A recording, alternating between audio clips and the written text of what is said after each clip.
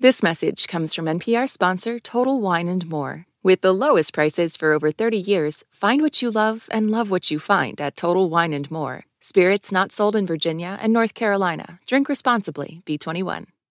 For years, scientist Joey Ramp has been advocating to make lab spaces more accessible to disabled scientists and their service animals. We first talked to Joey on Shortwave last year, and since then, she's published in multiple scientific journals, helped develop lab safety guidelines to include service animals, and is now working full-time with her firm, Empower Ability Consulting. Today, we return to that initial conversation with Joey and her very good boy, Samson the service dog. Enjoy. You're listening to Shortwave from NPR. So if you're a scientist, say a biologist or a chemist, and you have to work in a lab, you're super familiar with the term PPE. Personal protective equipment, which is PPE, is outer garments, goggles, boots, and gloves. That's Joey Ramp. She works at the Beckman Institute for Advanced Science and Technology at the University of Illinois at Urbana-Champaign. And yeah, basically anybody who sets foot in a lab needs some form of PPE. Sam, here. Even if you have 4 feet. Okay, here. See, Joey has a service dog. Can you hear him? I hear a little, grunt. Samson. Okay, he was getting up. All right, here we go. Oh, there he is. Samson, a golden retriever, is trained not to bark. And he's a very good boy. When he's in the lab with Joey, he wears goggles. Worn by military canine and by police canine and law enforcement. He wears rubber-bottom boots on each paw. And he also wears a lab coat underneath his harness. And that keeps him safe. Samson, in turn, keeps Joey safe, in the lab and out. Years ago, Joey suffered a traumatic brain injury. She also has PTSD. Samson senses when she's in a stressful situation that could trigger her PTSD. He picks things up because she can't bend over that well, and he helps her balance and brace when she's moving around. It's a cliche to say that the dog saved my life, but a service dog really does that every single day. But there was a time when Joey was told that she couldn't have her dog with her, at least not if she also wanted to be in the lab. They immediately said, oh my gosh, you can't possibly bring a service dog into this environment. It's too dangerous. So sadly, there are a lot of science faculty that are reluctant to allow anyone with a disability into STEM or science. And when you have a service dog, that makes it an even bigger problem. From the moment you walk in, you have a service dog. It's very visible. It's very different, and they have the power to say no. This episode, why Joey is trying to change that, and why it's not just an uphill battle for her, but for a STEM workforce striving to be more inclusive. I'm Maddie Sofia, and this is Shortwave, the daily science podcast from NPR.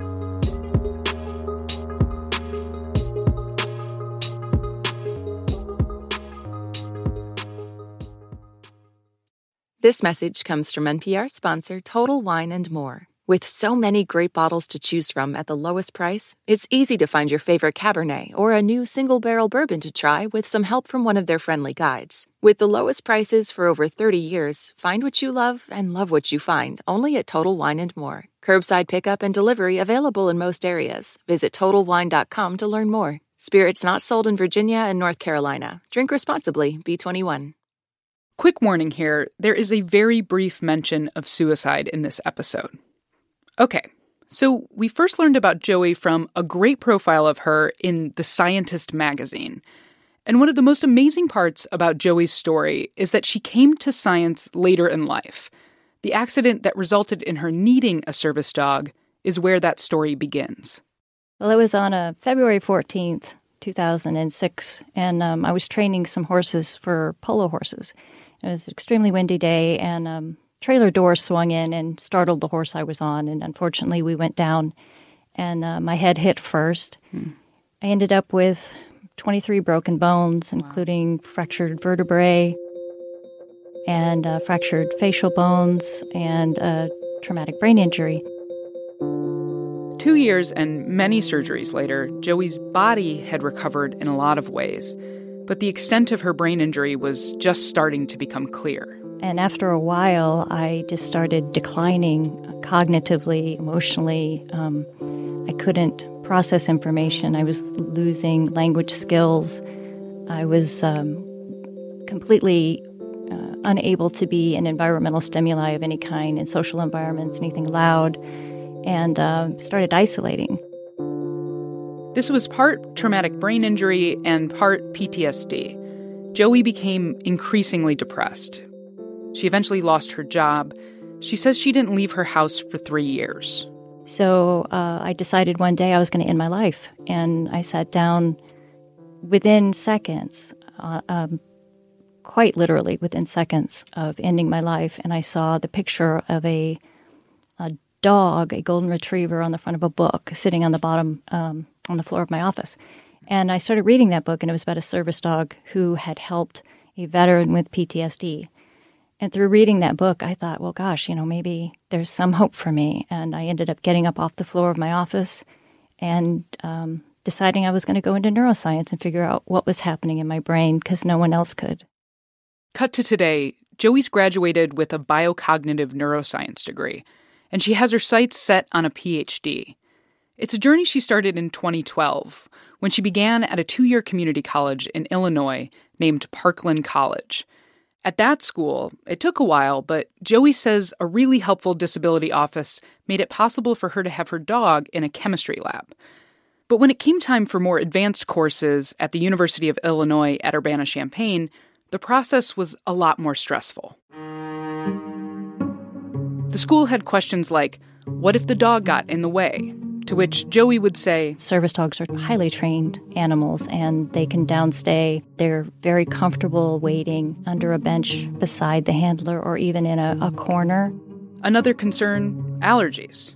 Or what if somebody in the lab is afraid of dogs? Allergies and fear are covered under ADA, and that is not a valid reason to deny a service dog access to anywhere. ADA, that's the Americans with Disabilities Act. So it's easy to separate students or separate employees to make sure that everyone's comfortable, but you're still accommodating the service dog and their handler. And then, as we covered, when it comes to lab chemicals and the safety of the dog itself, wearing the boots, wearing the appropriate PPE, as well as placement, would be big factors.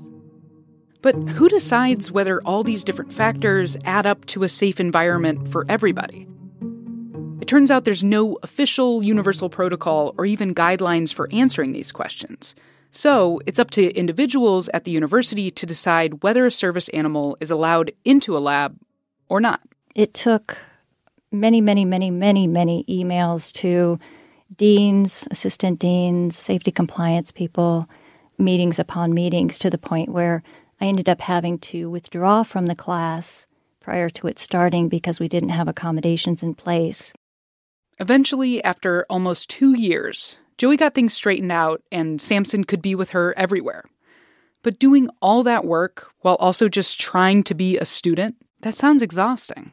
It is exhausting. It has consistently been exhausting. As a student, I should be coming to college to learn and focusing on attending my classes, but I spent a good portion of my time meeting with professors, meeting with administrators. Every single semester I started over.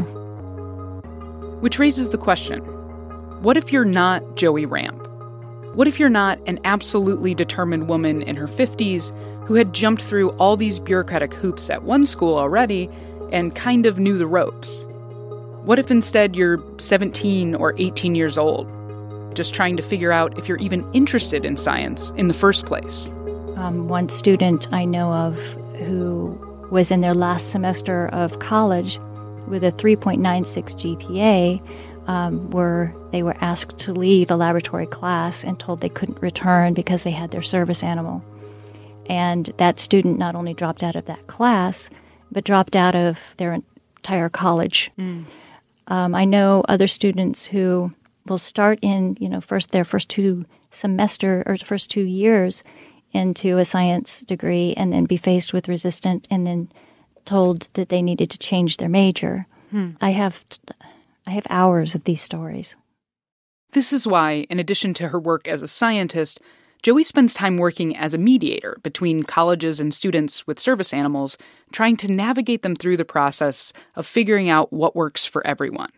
But that work is riddled with challenges. Well, I think that a lot goes to the culture of the organization and what kind of welcoming policies do they have. If they have. Robin Jones is the director of the Great Lakes ADA Center. Under the ADA's regulations for service animals have a right to be anywhere that a human is, unless an entity can demonstrate that there would be some either direct threat or fundamental alteration in the program or activity, with the presence of the service animal. So it's Joey would argue that most general biology and chemistry labs wouldn't be fundamentally altered by the presence of a service dog. But it's also fair to say that there are some types of labs that might not be okay for service animals, like the ones where each human needs their own sealed suit and ventilator just to be there. And there's very little known about how the presence of a service dog might affect a lab doing work with rats or mice. That's something that Joey's actually trying to study, by the way. In any case, it basically comes down to the judgment of a single person in charge. It does put the individual at the disadvantage of being at the, I don't want to say whim, but it is, of whoever is running that lab and making those decisions and how informed they are. We should say, it's not like this is super easy for employers. For privacy reasons, the law limits what they can ask about service animals. And like we said, there are no federal guidelines out there for how to accommodate them and their handlers in labs. Which means even if you're the type of boss who's inclined to be accommodating, you might not know where to start. And Robin says that lack of information can influence decision-making. So much of this has to do with just awareness. Because once people become aware, that they have those aha moments about, well, this isn't as hard as we thought it was going to be, Yeah. But when you don't know something and you haven't had exposure to it, you tend to stick to your guns. Absolutely. I think that there's a lack of public education and awareness on the training that a service dog goes through. In addition, unfortunately, there's the high prevalence of the fake service dogs out there. Yeah. People claiming that their pet is a service animal, and that's causing problems not only for businesses and administration in universities, but also for legitimate service dog handlers and those who really need their assistance. For Joey, this is a diversity issue. And diversity is something big science organizations talk about all the time. Here's some of the data I could find. In a survey of recent graduates with health, science, and engineering bachelor's degrees, only 5% of people employed in those fields were people living with disabilities. And people living with disabilities make up only 8% of scientists under 50 years old. But to be fair, this is an issue for all kinds of occupations. And compared to the percentage of folks with disabilities that make up the general workforce, these numbers are actually not that bad. So obviously there's room for improvement pretty much across the board. And Joey thinks until then, STEM is missing out on some pretty talented people. I think the thing I really want people to understand is that these students need the opportunities, the same opportunities and equal access to laboratories so that they can move on in STEM fields where we need this population of people with their creative ideas and the way that they challenge life every day and overcome different types of adversity, and they just move forward. We need these people. They're strong people, they're intelligent people, and we're excluding them.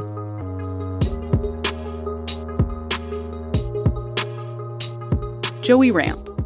In our episode notes, you can find more info on Joey's work with other service animals and their handlers, the link to the Scientist magazine feature that we mentioned, and a link to npr.org, which has pictures of Samson in his PPE.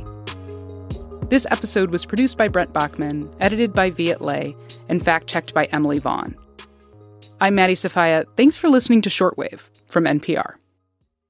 This message comes from NPR sponsor American Express Business. Take your business further with the Amex Business Gold Card, now smarter and more flexible. It's packed with enhanced benefits to help unlock more business value. Learn more at americanexpress.com/businessgoldcard.